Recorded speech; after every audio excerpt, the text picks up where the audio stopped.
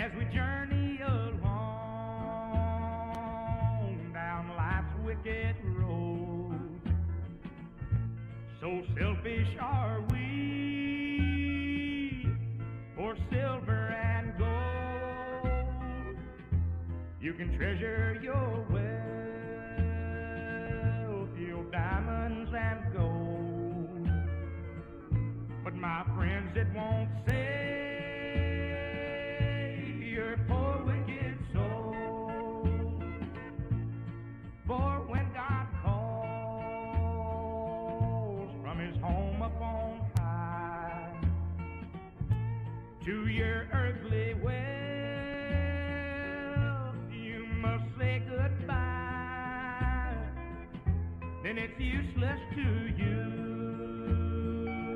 if you've strayed from the fold. For my friends, it won't save your poor wicked soul.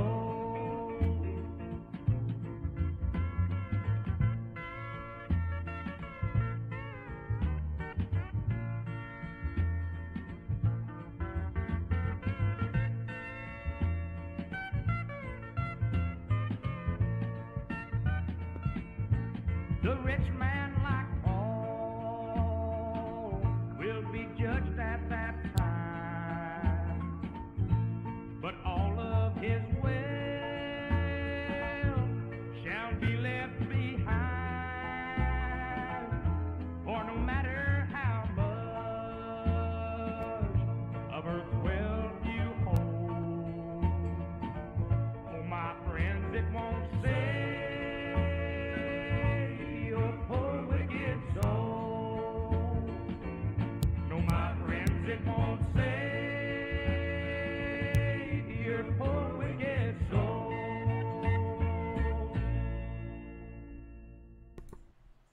Hello, everybody, and welcome to another episode of the Daily Diatribe. Today is the 19th of April, the year 2020, the umpteenth day of the quarantine, and recently there's been a lot of political upheaval across the United States in relation to the coronavirus and the consequences that it's created, not only on the healthcare industry, the massive burden that it's been having, but a lot of the stay-in orders have been proven to be very controversial across America, with 3 states already issuing guidelines on how they're going to reopen their economies.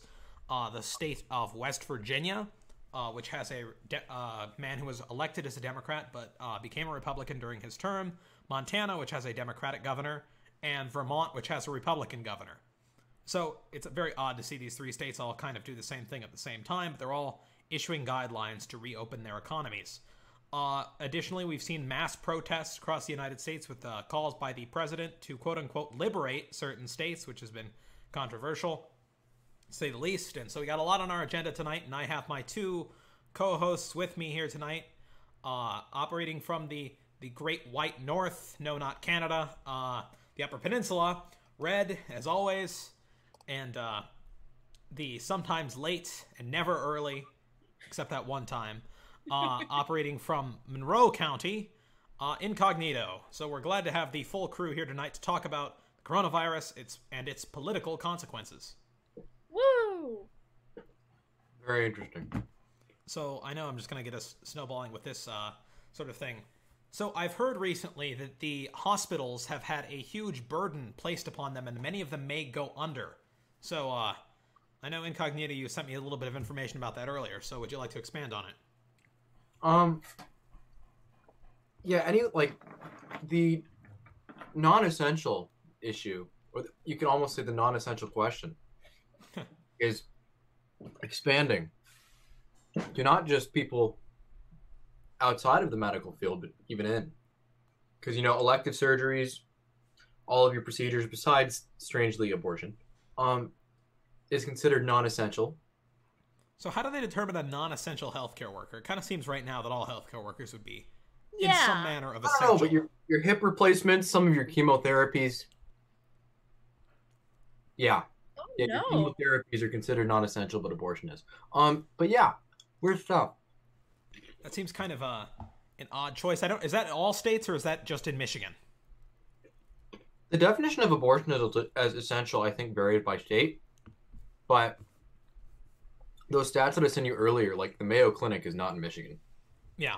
So I know some states, I've seen some states offer different things and some states going down different paths. Now, the real question would be, why would they furlough any healthcare worker? Because it seems like even doctors, where this isn't their specialty, would have the bare minimum of medical training to kind of keep everything sanitary. Because I guess not all hospitals are being overrun. Really? Yeah, I've heard. And I know, that- you can go ahead if you want. Oh, thank you. I've heard that some hospitals like were preparing with a huge like onslaught of corona patients, and that simply didn't happen. So now they're on they're like financially they're kind of screwed.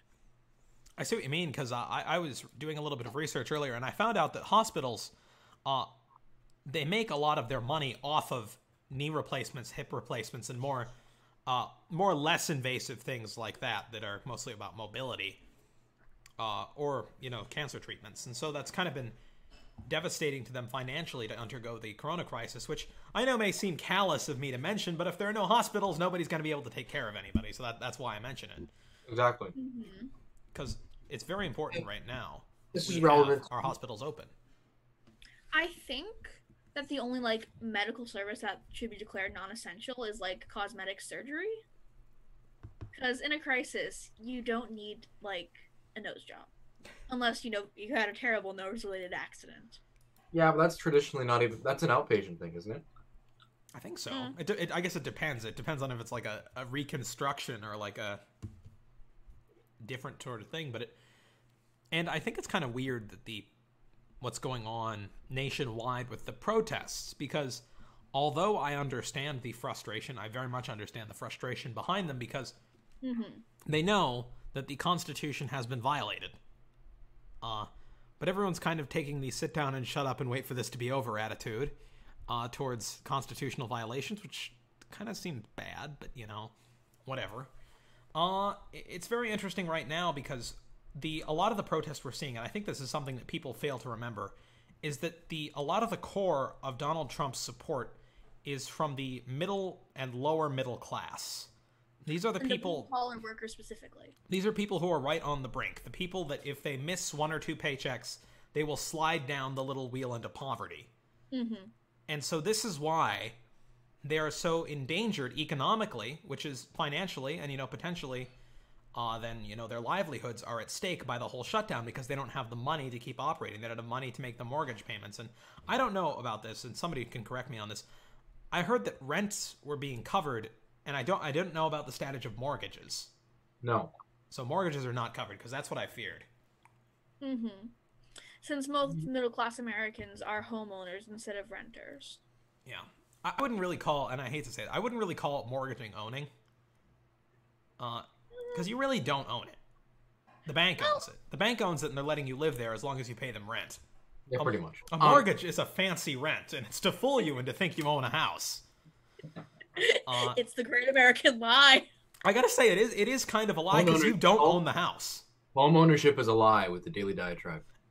I gotta say, no, home ownership is not necessarily. I will say you own your home if you own more than 51% of the equity in your home. Other than that, because the other 49% belong to the bank, and if you don't make a payment, they can kick you out. I would just like to say that's too complicated. But it's true. It is very true. I know it's true. I'm just saying that's way too complicated than it should be. So that's probably why we're seeing. That's probably why we're seeing a lot of the outrage that we're seeing. But I don't think it's just that. It's just it's not as much of a concern about constitutional rights, but people don't care about politics until it starts hurting their paycheck. Yeah, that's kind of how that works. And right now, that is their paycheck. I mean, there were Democrats in Lansing protesting because they were pissed. Yeah, I mean, that's kind of the story of how Trump won in the Midwest is by rekindling what they used to call the Reagan Democrats. Now I suppose they're the Trump Democrats, but, just that kind of manner of blue-collar workers, union workers primarily, or former union workers, I guess, in the case of the Midwest. And so I guess that's an important thing to think about, is because the states that have had these mass protests, and the reason Trump is encouraging them, I would say, is because he kind of wants to win those states. Yeah. And Virginia, and Virginia and Minnesota for him would be pickups, and that's why he's trying to, liberate. He said all caps. There are liberate Virginia. protests going on and planned in Colorado even. Why are they all battleground states? It's very convenient. That's a conspiracy But theory right there. Trump is smart. The one thing that the Trump administration is smart about is, in the beginning, he was weak because he didn't do things, and they wanted him to do more. You do things, and then you get called, a tyrant, as is the paradox of the federal government. But no, he just basically said it's up to you, but then he can pick and choose who he makes fun of. I mean, that is true. I never have understood if Trump has a strategy or if they all kind of go about it as they do. I mean, before they got rid of Steve Bannon, I thought they followed a strategy. And then they got rid of Steve Bannon. I thought really he was kind of the platform guy of Trump. Maybe Kushner's just like the guy behind this all. I am not a fan of Jared Kushner. I am not. He is my least favorite person in the Trump administration. By far. And second place is Ivanka. Those are my two least favorite people in the Trump administration. You know who my favorite person in the Trump administration is? Mike Pence. You guessed it. That's also my favorite person in the Trump administration. And you know what? This is when we're glad it's anonymous because... Well, I mean, it's not... I don't think that would be a controversial opinion. Yeah. I mean... Well, I mean, consider... I mean, your favorite person can't be Steve Mnuchin. Your favorite person can't be Elaine Chao. Your favorite person can't be, Wait. Why can't it be the Secretary of the Treasury? I also never really liked him. I don't like, I liked kind of, What did he do to you? I don't like the course of action. I don't like how he's failed to negotiate with Nancy. Him and Schumer are doing stuff right now. I never have understood that whole kind of thing. I also have a general disdain for the Treasury Department because it's useless. While the power to print money maintains with the Federal Reserve, the Treasury Department, in my opinion, is fundamentally vestigial. Well, any loan facility has to be signed off by the Secretary.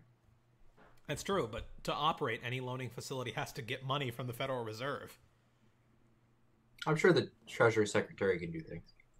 What I'd like to know, is there anyone whose favorite person in the Trump administration is like Betsy DeVos? No one from Michigan. unless you're busy trying to sell a garage full of Amway products. That's tough. I swear it's not a pyramid scheme. Yeah, I mean, I gotta tell you. I don't like Betsy DeVos either because the pyramid scheme. It's a really bad thing. Nobody likes pyramid schemes. You shouldn't like pyramid schemes. But I think it's kind of interesting because talking about the protests that we've seen, we have to remember, in my opinion, I know people think that Virginia is now a blue state. If I was a Democrat, I'd be concerned about Virginia. Because you have a Ralph Northam who will depress Democrat turnout because he dressed up in blackface. He should have resigned. Definitely have problems. He definitely should have resigned. And then his lieutenant governor got accused of sexual harassment. Also bad. And then to be bipartisan, the Republican governor before that embezzled something like $1.5 million. So Virginia just really can't. It's not a good judge of character in these last few years. I did, however, meet one of the most popular non-incarcerated politicians in Virginia, Tim Kaine. I liked Tim Kaine.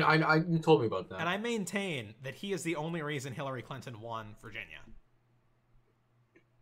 Because I think without Tim Kaine on the ticket, because Tim Kaine is one of the remaining Democrats in the Senate, I can't even remember that many others, who is pro-life. I think it's him and Bob Casey. And Joe Manchin. So that's 3 people. Joe Manchin doesn't count. Does he not count as a Democrat, or does he not count as pro-life? A Democrat at this point? Maybe. I don't remember. You had your rhinos. He's basically a dino. I don't know what he represents. West Virginia. That's what he represents. The West Virginia Party. And then you have more moderate Republicans, more moderate Democrats. But yeah, he's one of the few pro-life Democrats. And so that's why I bet he could win even if he was on the same ballot as Northam, and Northam would lose. Because Northam is really pro-abortion, which is not a stance you should take in Virginia. Not just Virginia's- that. He's a physician. Ooh, Northam? Northam is a physician? Last time I checked, he was an MD. Maybe I'm wrong. Yeah, but he was the guy who signed the partial birth abortion bill. So what I'm getting at is that He's violated the Democratic oath. Virginia, I don't think will be an easy state for Democrats to maintain in 2020. And so if I was a Democrat, what I would do is I would try to get Tim Kaine as much as possible to campaign for Joe Biden. That would be the smartest thing you could do. Because that's really the only way you're going to get it, because you're just looking at here. Biden did really well in the primary there. He got 53%. But what I'm concerned about, and even though the polls aren't showing it, and the polls were wrong a while ago, but if Democratic voters in Virginia, they really need to separate Northam from Biden and attach Biden more to Kaine, because that's how I think he would still be able to win there. Because the Democratic Party there, especially with the gun thing, remember 40,000 people showed up to Richmond with guns. That's never a good thing to see if you're an incumbent government. Is 40,000 people showing up on your front door with armed and wanting to get you out of power. That's never ideal. That's never ideal. At no point in history has any official in power been excited to see 40,000 armed people trying to get them out of office. Boy! In most cases, that usually leads to the overthrow of a government. Yeah. But we don't do that here in the United States, except that one time. But we don't do that here. It happened in Wilmington during the Reconstruction era. There was a coup d'état. It was the only time it happened in the Reconstruction era. That was kind of a disaster. It was definitely. There was one time. I wouldn't put it past Wyoming or North Dakota. Yeah, but they wouldn't overthrow their governments because they have governments they're happy with. If they got pissed with them, it would change. If they got really ticked, yeah. But, Northam should not run for re-election. The Democratic Party should find somebody new. And so should the Republican Party. They shouldn't run Ed Gillespie again. I think that was the second time they ran him. So the next Virginia gubernatorial election is actually next year, because they do off-year elections. So that'll be interesting to see how that turns out. He'll probably get primaried, and I hope he loses, because he should not be the standard bearer of the Democratic Party. Additionally, what's the other state they've seen protest in? Minnesota? I think so. I'm looking at that, the Minnesota protest, because a lot of the protests kind of have the same, Liberate Minnesota, protest organizer, we want our rights restored. So here's a real question. How do you two feel about the stay-at-home restrictions? I feel like it's one of those things. Yes, it really sucks, but it's one of those things like it's like almost for the greater good. And I know, the whole, constitutional rights violation thing. But I feel bad about, like being annoyed at the protesters, because like we do have a right to our rights, but also it seems a bit callous at this point. So mixed feelings is what I'm trying to get at. I would agree with you that it seems a little bit like, can we do this later sort of thing? Yeah, like now, really the best time for this. And I understand that sounds stupid, because I understand why they're protesting. I understand why they're protesting, and I understand they feel that their rights have been violated. And, perhaps their rights have been violated. I will give them that. But what I will say is that right now it's not safe to do this type of thing.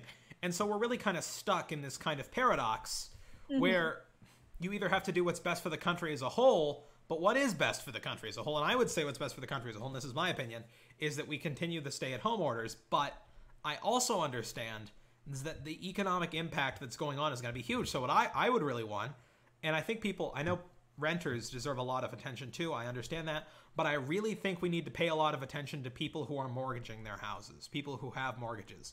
I think that there needs to be some sort of fund that we compensate people with mortgages, because those are the middle class people, and they need some financial relief as well. A lot of the people who have rent and work in the cities are actually quite economically well off. we have to remember that people in the Midwest, we are not the wealthiest people on earth. We are not as wealthy. We're probably not as wealthy. People who own houses in Michigan, I don't mean own, people who rent these houses in Michigan through the mortgage often will have less money than people who are renting in a major city.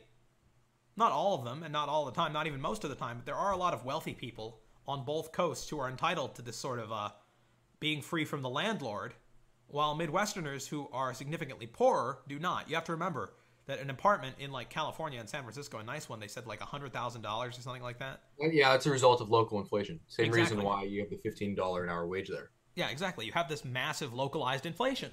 And so I think we deserve some sort of, in the Midwest, deserve some sort of financial compensation for our homes as well. And that's probably one of the reasons these protesters are pretty ticked off. I would be too. This is where I'm controversial, because living with a physician and talking to actually, you find this interesting. Beaumont Wayne is closing. Really? I heard that, and I thought it was just a rumor, but I would like to know now more information about it. It's going to close. So there is no vaccine for this, nor will there be for a while. And there's no real effective way to do this. Mm-hmm. And stay-at-home orders, yes, there's such thing as flattening the curve, but the area under the curve doesn't actually change, so neither does your number of people you infect. It just spreads it out over time. But there is a limit to how much you can take. Wait, I would actually like to... Is that like a medical thing that the flattening the curve only spreads it out longer? That's the whole point. Okay, because that is what I said at the beginning, and I felt really callous thinking it, because I remembered how plagues used to spread. The whole point of flattening the curve and having people stay at home is drag it out longer so health systems don't get overwhelmed. So it's not to reduce the infection rate, it's just to spread it out over longer.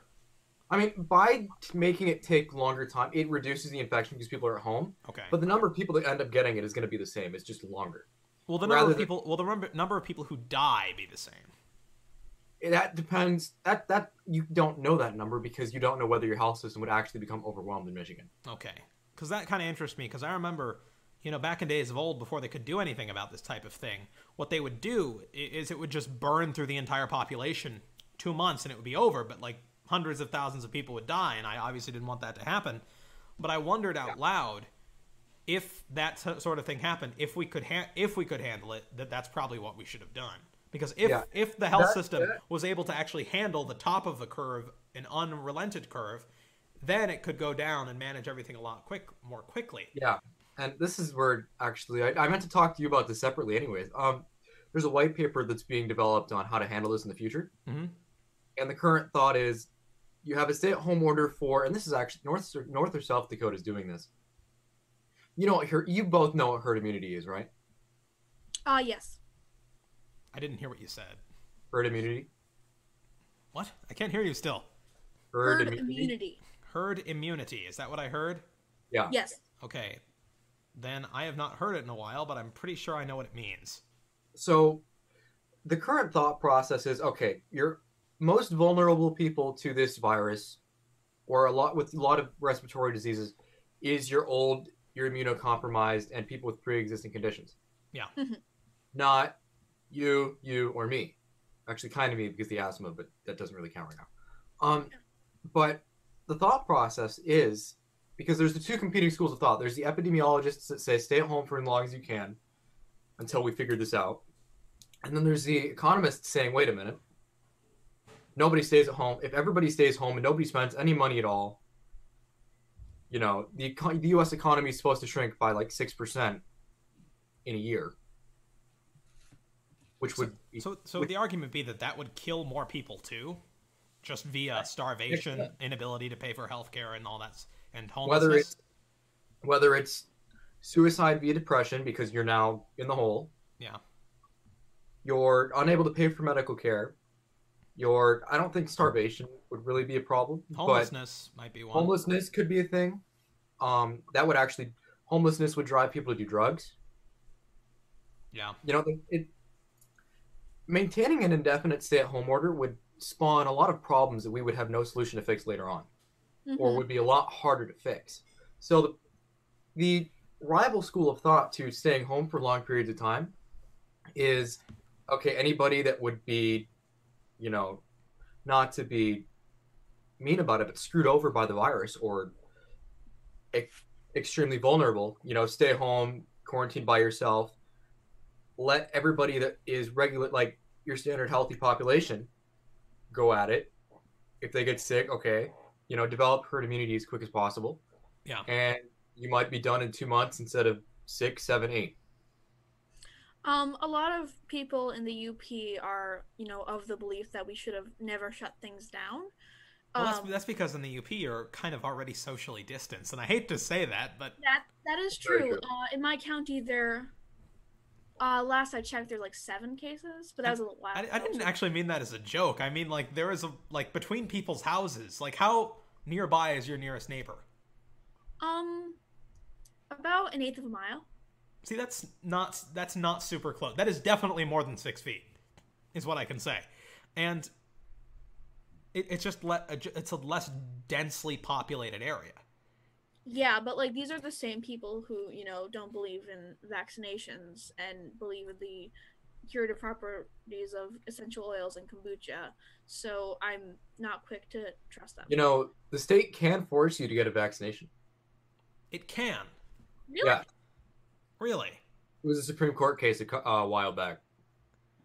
You see, I understand if the vaccine has already been tested and everything like that, but there's always this little thing yelling in the back of my mind that having the government being able to, against a parent's will, pump their child full of chemicals, there's just something wrong about that in the back of my mind.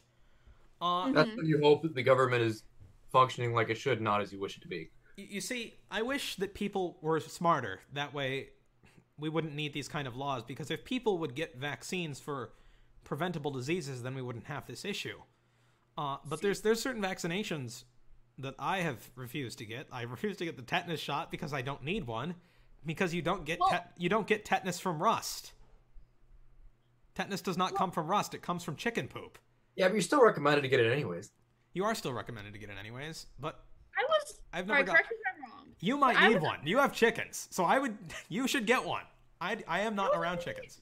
I was under the impression that you only needed it if you stepped on something and it penetrated the skin that could possibly give you tetanus. Yeah, it only actually comes from chicken poop. Before you risk infection. That's like vaccine 101. It comes from chicken poop. I am never exposed to chicken poop. Well, I was lied to. So you were lied to. Also, several people I know are, once the coronavirus vaccine does come out, will not get it, which causes some issues. No, I totally understand that because of who's promoting it. Well, it probably means I won't be allowed to get it. I mean, the thing that kind of scares people about the coronavirus and kind of annoys me is how fervently Bill Gates supports it. Makes a lot of people very suspicious. Because Bill Gates is the same guy who's talking about how he wants to reduce the world's population by 10 to 15%. Well, not like this. No, I know, but it's still... And he was the same guy on CNN when they were talking about how many people would die. He started laughing. He was like... I remember that. He was like... Anderson Cooper was like, we're looking at about 1 or 2 million deaths worldwide, and Bill Gates was just like smiling and going... and then he just took a sip of coffee to hide it. No, I'm like, apparently in the U.S. it's 100 in 1 million people or something that actually die from this, or less. Yeah, but I understand that, and I understand what you're saying, but I still don't like the. Or no, I'm not going to speak for myself, because I would definitely I would get a coronavirus vaccine. I would just want other people to get it first.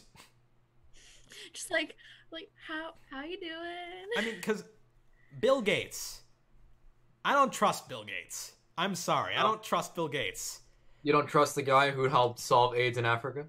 Here's the thing about Bill Gates and about almost every single billionaire from the United States. Every single billionaire from the United States doesn't really care about the United States. The fact of the matter is that everyone from the Waltons, Jeff Bezos has artfully structured his payment plan to where his employees use up $3 billion of public funds from the federal budget. That's called accounting. it annoys me, and it's That's really that. You know what? it's That's really unpatri- smart it's accounting, and it's that's somebody in the it's regulators. unpatriotic. You know what though? Didn't I tell you about the Project Maven thing? Not yet, no. But is that the thing where his employees were willing to do that? The government. The drone thing that the the- Google employees basically said we'll all quit if. So you keep I doing it." appreciate him doing that, and it He's covers a little bit of it. Silicon Valley to do that. I think it's great. I have to say, on my ranking of billionaires, he is definitely higher than Gates, because Gates had for a long time definitely more buying power than Jeff Bezos. Definitely now after his divorce, more buying power. You know, inflation and all that. When he had about $100 billion, now he's giving away a lot of his money. But here's the thing: the amount of money that Bill Gates has that he has not spent on the United States, on the homelessness problem, on the opioid epidemic. I mean, I understand it. I understand wanting to help Africa. I understand wanting to help South America. But if I had billions and billions of dollars, I would fix my own country first. You know who we don't talk about very much anymore, but still affects academics? Who? Carnegie. Are they still around? Well, considering that a lot of my academic journal access from U of M is powered or paid for by the Carnegie Foundation, I would say yes. So, are they still a unified wealth block anymore? Is there still like one big Carnegie, or are they now a bunch of little Carnegies? I have no idea. Carnegielings. Carnegielings. I feel like they're probably all Carnegielings now, little Carnegies running around on a board of trustees rather than one big Carnegie like there used to be. But I would argue that the minimum wage, in theory, in a correct capitalist society, should be above a living wage. But because that's just how the supply and demand curve is supposed to work, is that enough products are supposed to be freely available to where a majority of the population can consume them.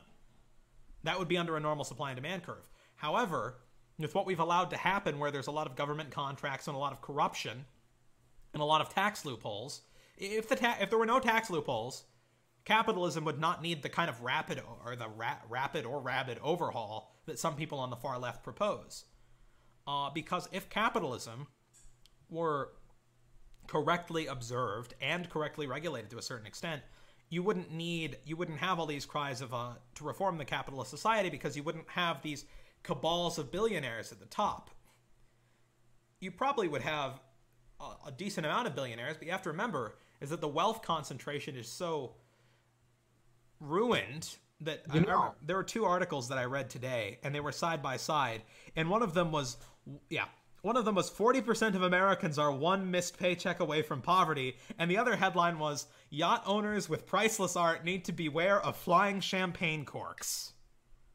That is kind of the illustration of the wealth gap that we have in the United States. You know, I actually had to watch TED Talk for exam prep from my econ professor. Would you guess, is it worse or better than it was a century ago? Wealth concentration? Yes. Exactly a century ago, I'd probably say better. We are doing better than we did. I mean, of course we're doing better than the Gilded Age. It would be hard to do worse than the Gilded Age. No, but like we're doing better than the Roaring Twenties.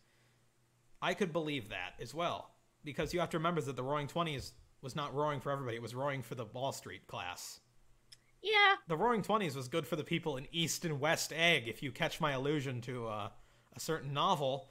But it was really bad for people in the middle of the country still, because you gotta remember, everyone was still working in factories where they'd chop off their fingers, and then their boss would say, hey, you lost your arm, you're fired. Yeah, but at least they got a fridge. I also really hate The Great Gatsby. I don't really know anything. I mean, I read The Great Gatsby, but I don't know. It reminds me of when we read The Great Gatsby. Wait, I have a question for you. Just finish your thing first, but then I have a question for you about your class reading The Great Gatsby. Never read it. Just watched the movie in my U.S. history class. Disappointment. I'm disappointed.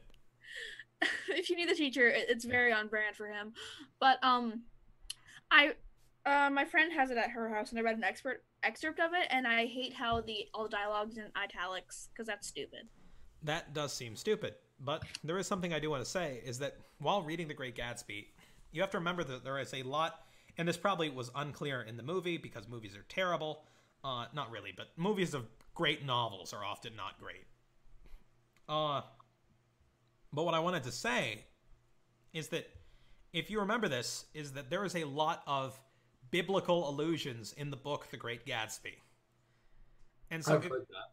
and if you read it, you actually have to do quite a bit of exegesis to realize this. The end is actually a reference to Revelation. Because this is not in the movie, so but it's there's basically a whole scene that is basically fallen is Babylon the Great, and it's kind of interesting, but F. Scott Fitzgerald is actually rather critical of the Roaring Twenties as being completely fake and superfluous. Well, just because a book alludes to the Bible doesn't mean it's good. No, it does not. However, it was a very good book. The movie was terrible. Counterpoint, they're both bad. No, the book is great. The only part that was good about it was the movie's party scene. Have you read the book? No, and I won't. Then you can't say the book is bad. I can. There's and only I will. one book series you can say that about, and that's Twilight. That is your only free pass. Yeah, I would say that. Yeah. So back to the point of whether the stay-at-home order works or not, I would say, screw it, we're done. We're done staying at home. I just want to go outside. No, you know what? The nursing homes are getting slammed anyways. That annoys me because we've actually seen a lot of nursing home workers go to work with the coronavirus, and that just annoys the heck out of me. Yeah, I mean, if you know that you're in okay, old people, immunocompromised people, or anyone that would be unusually vulnerable, obviously should be not just quarantined in their homes, but quarantined from each other in your homes. Because, okay, think about it. I live with 7 people. Mm-hmm. It takes, 2 weeks to show symptoms of the virus. If you show symptoms, sometimes you don't. Yeah, a lot of the times you don't, especially when you're somebody's our age. 2 weeks times 8. That's 16 weeks to possibly have to be stuck in your home if you are not isolated from the rest of your family. In a perfect quarantine, you are in contact with no one and you touch anything, or you do not touch anything that may hold the virus. Yeah. But this is an imperfect quarantine. The whole point of a stay-at-home order is to have a perfect quarantine, and you can't get that because people either won't follow it, as I'm sure you know people in your community who probably aren't following it that great. Oh yeah. The parks were full. I mean, The parks were full. The teenagers party still somewhat. I mean, you see people on social media all the time violating the order, and it just kind of ticks me off. We're not cool enough for the No, party. you know what? If it was absolute and everyone stayed in their bedroom alone for 2 weeks, it'd be done. Yeah, and that's what they said. If you could just suspend everybody in air for 2 weeks, it would be all over. But that is not the case, and it's not going to happen. And it's not even possible. So, rather than have a recurring issue all the time, get herd immunity done while saving your immunocompromised people.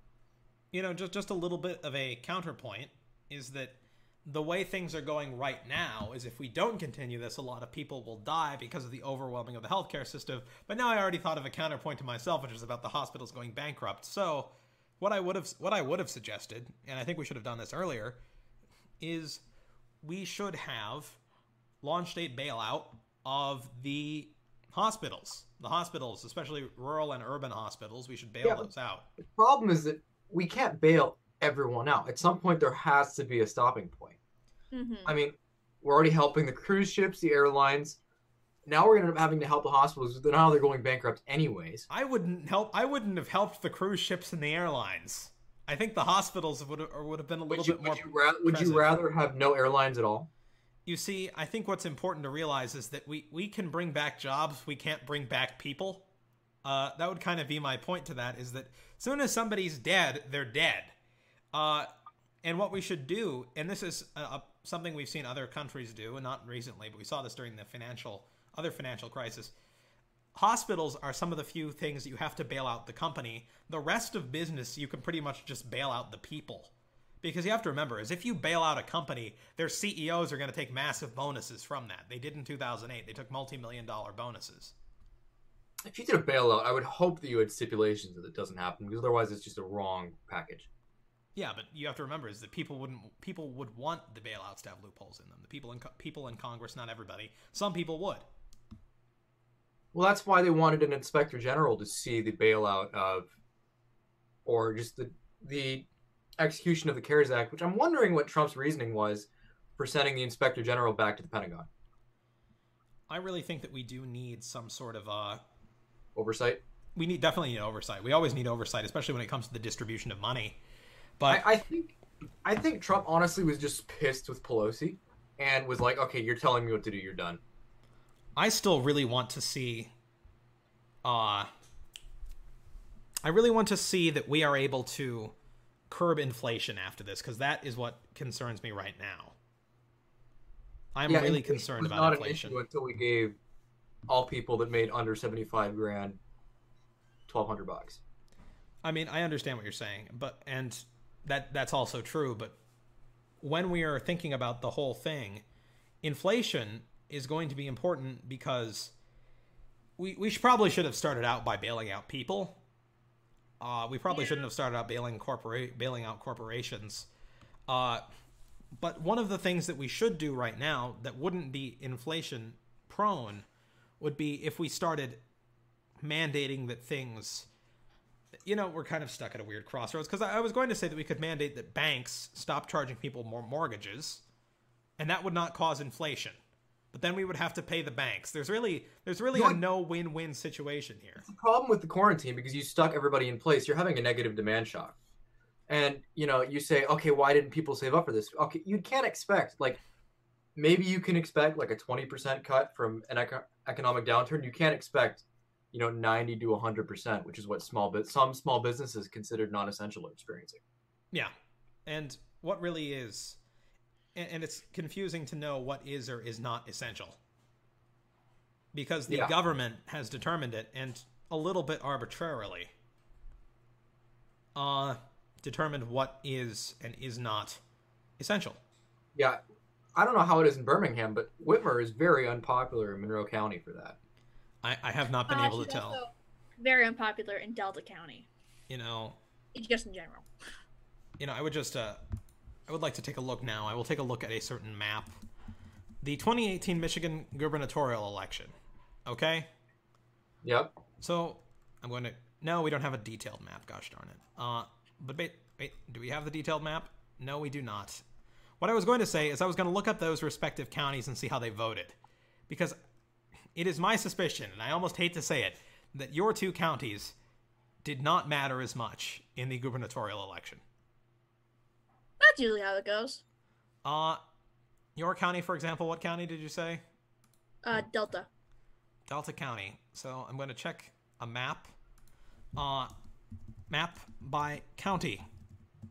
Or Michigan governor's race. I'm actually going to have to go to the New York Times website. New York Times. Let's see. Actually, it's on CNN. I have it. Do you want me to tell it? No, now I found it. But yes.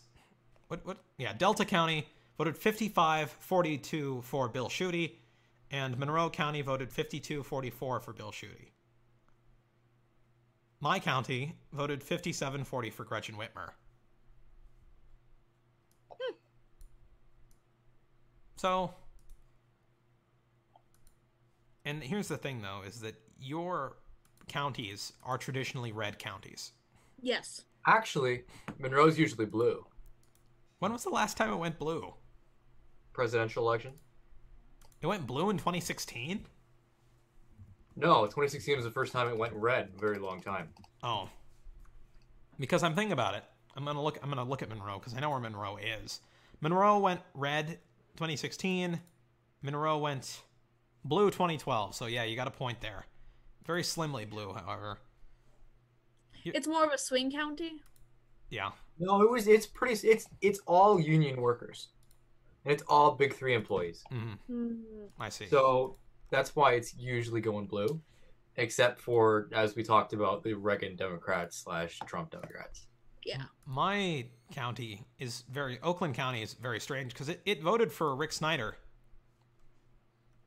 It voted for Rick Snyder, and then it voted for and did not vote for Mitt Romney. It voted for Clinton by more than it had voted for Obama, so it actually swung further left.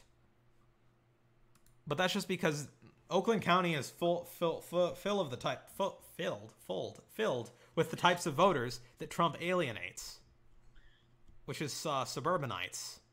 Trump has really alienated a lot of suburbanites and a lot of suburban white women, That's really his worst demographic that he's just kind of butchered for the Republican Party. And so my county has swung farther left in recent elections because of that, or farther Democratic, not necessarily left, but I don't know if that's going to happen this fall because Biden's going further left on fiscal issues. That's also true. Didn't have that problem with in 2016.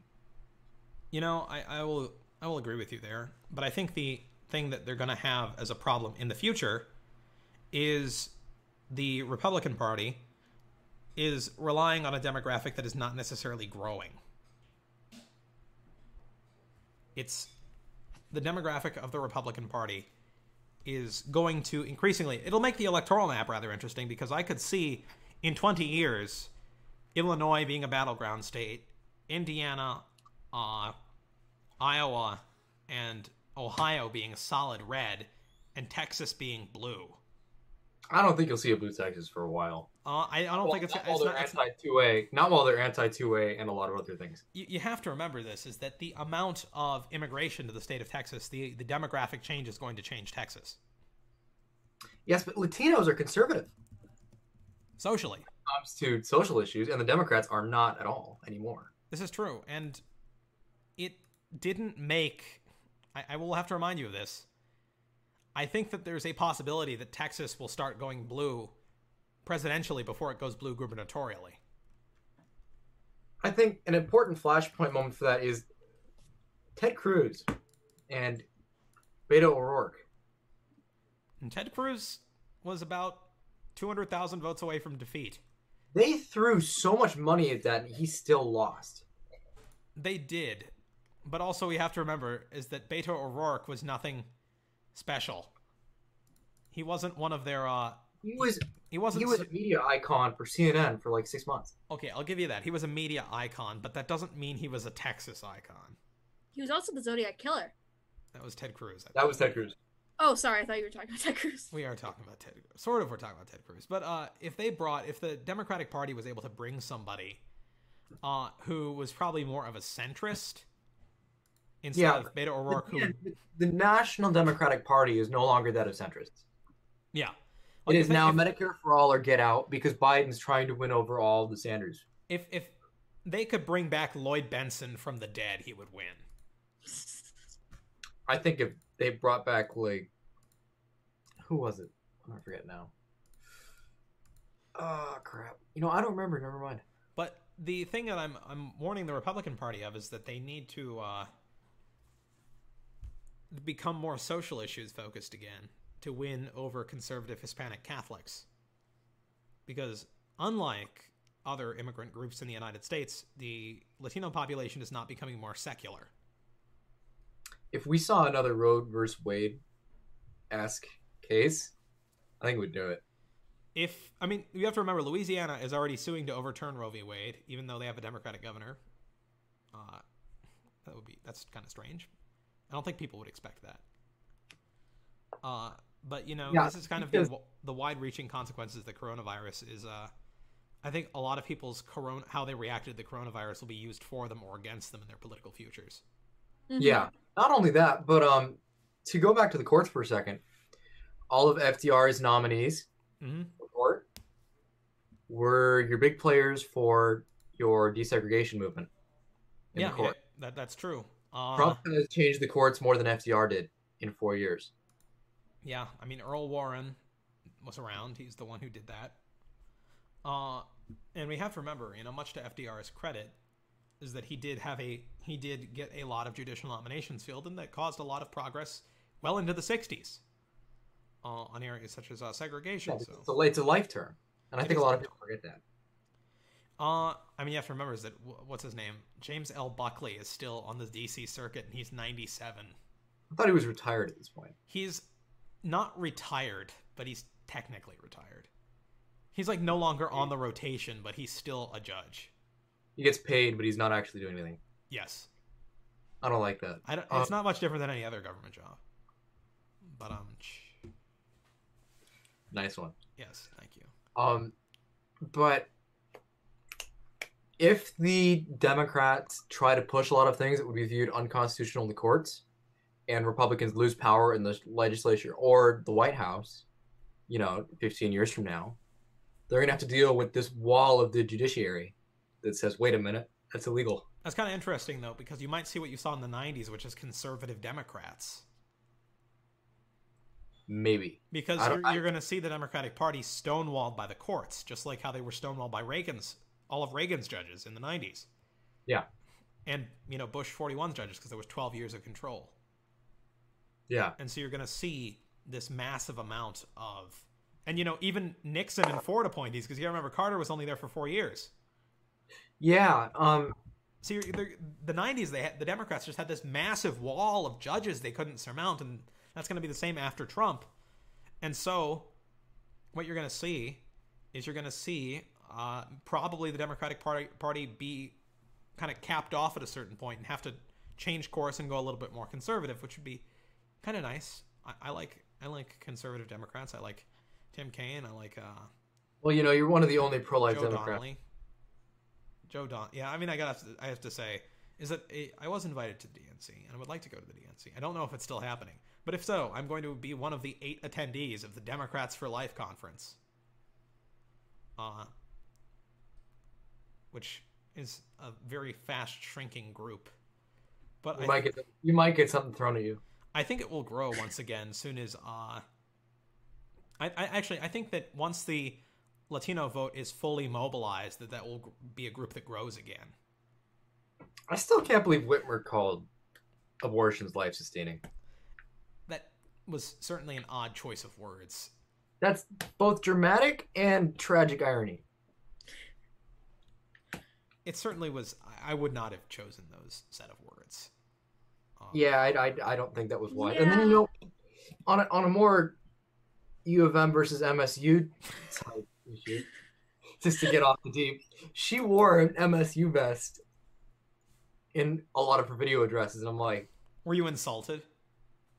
No, because my dad technically is a professor at MSU, but I'm in the U of M system, so explain that. Well, that's the college she went to, isn't it? I don't care. She still alienated anyone that doesn't like Little Brother. We've covered a broad range of topics tonight, I see. Yeah. Mostly all kind of hinged around the coronavirus's consequences, though. Mm-hmm. Oh, it will have mass border security. I mean, it has definitely turned the corner on border security. Everything has gone a lot more right wing on border security. Yeah. I don't even just call it right wing. It would just be national security, because now it's not just your. I wonder if the EU will still have that free travel zone. The Schengen area? Yeah. I mean, probably. And Switzerland now feels like a genius for never joining it. Oh yeah, they're like, oh, you suck. Oh, wait, no, never mind. That was the only thing they did join. They probably feel stupid now. They didn't join the EU, but they joined the Schengen area, and so now they probably feel stupid. Poor Switzerland. Yeah. These are strange times for sure. That's for sure. I mean, the political repercussions are going to be interesting. We're probably going to see a lot of exposés after this. Yeah. Sadly, none of the exposés will be on China. I wouldn't say that for sure yet, because that might be a major thing. If we have a general debate, imagine doing a general debate by Zoom. That'll be interesting. That'd be interesting. Just 191 little people trying to talk all at the same time. No, because Biden won't be allowed in the same room as the president, because nobody's allowed in the same room as the president. Because if you watch that podcast that Fauci actually did with the Wall Street Journal that I showed you, the number of people allowed in the White House right now is very limited, and they get their temperature checked constantly. Really? Yeah. It makes sense. It's a good really want to knock out, it just so happens that most of our presidents are like 70 or older. Kind of proving the point that a Zoom general debate would be a bad idea. My computer just froze. Well, you wouldn't be paying, or I don't think you're paying tens of thousands of dollars for enterprise connections. However, you have to remember is that on the talk shows, they still had crappy connections. Yeah, that's because they're working from home. I just thought that was hilarious, that to watch George Stephanopoulos pixelate up on Good Morning America. That's tough. And you would think that people living, in that, I'm assuming they're living somewhere close to downtown. Yeah. But you have to remember how overwhelmed all the internet connections are. Yeah, which is funny because mine's been great. Like mine is probably faster than before. Mine is Like mine is similarly great, but only at weird like times. there was a week Wow. there was a Way week to where it brag. sucked when everybody got home from school. Hmm. But like since then, like I get 700 megabits down and it's probably gone up. Well, I Which think is we're weird. My Wi-Fi sucks. I guess we'll finish on that note. I don't really know what else to say. Subscribe to the Daily Diatribe. Indeed, like and For subscribe more Red complaining about her to the Wi-Fi. Daily Protest Diatribe. rights. We will be Oh, hey, I back. have my English final tomorrow. You have another final tomorrow? You want My to talk about the lack of academic honesty right now? Oh yeah, everyone's cheating. You know what? That'll be. I'm assigning you an insider report on academic dishonesty. I can just tell you right now, it's really easy. Yeah, but I want you to do it in verbose language that'll make it sound like a hit story. Everyone's Yeah. getting caught enough that it's on an official email that says if you even try to cheat, we're kicking you out. And they had to change up my finals again. Is it because everybody's cheating?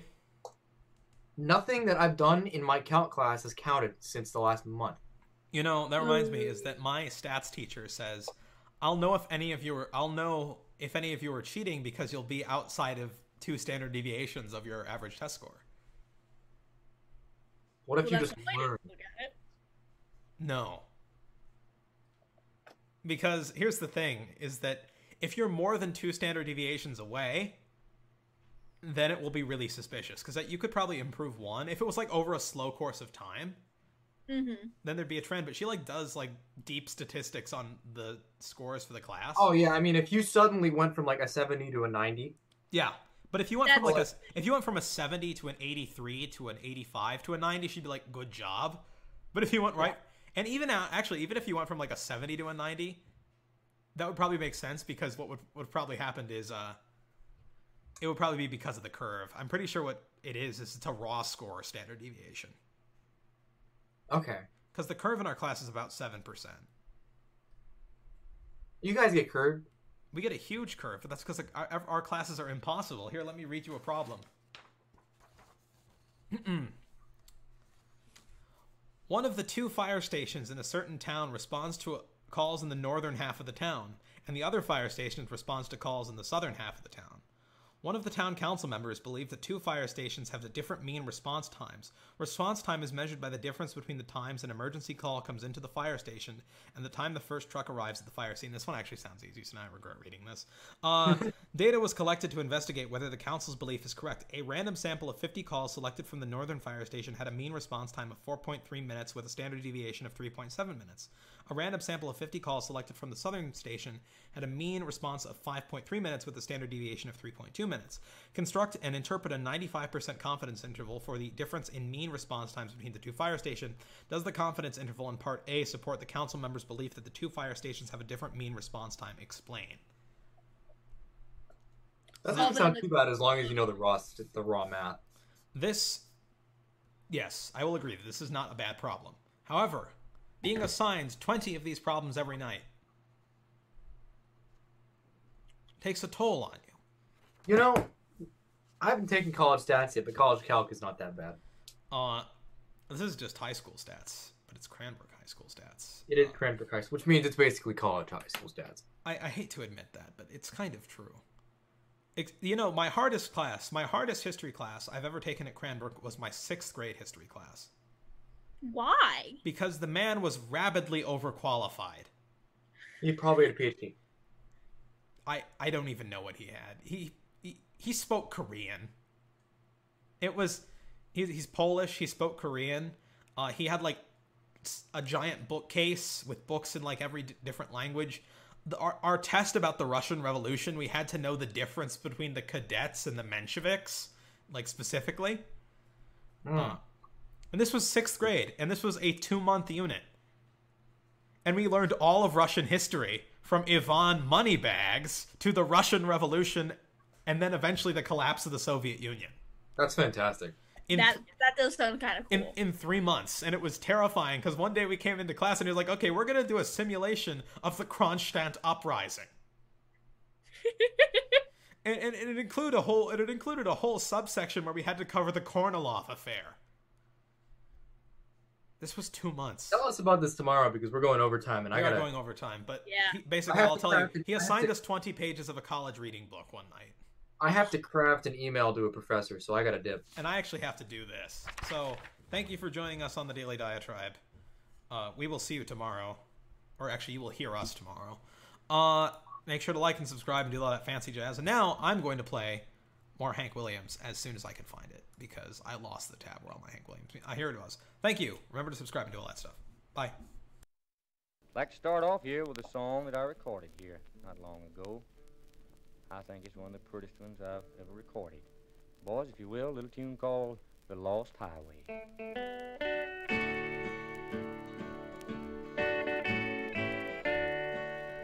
I'm a rolling stone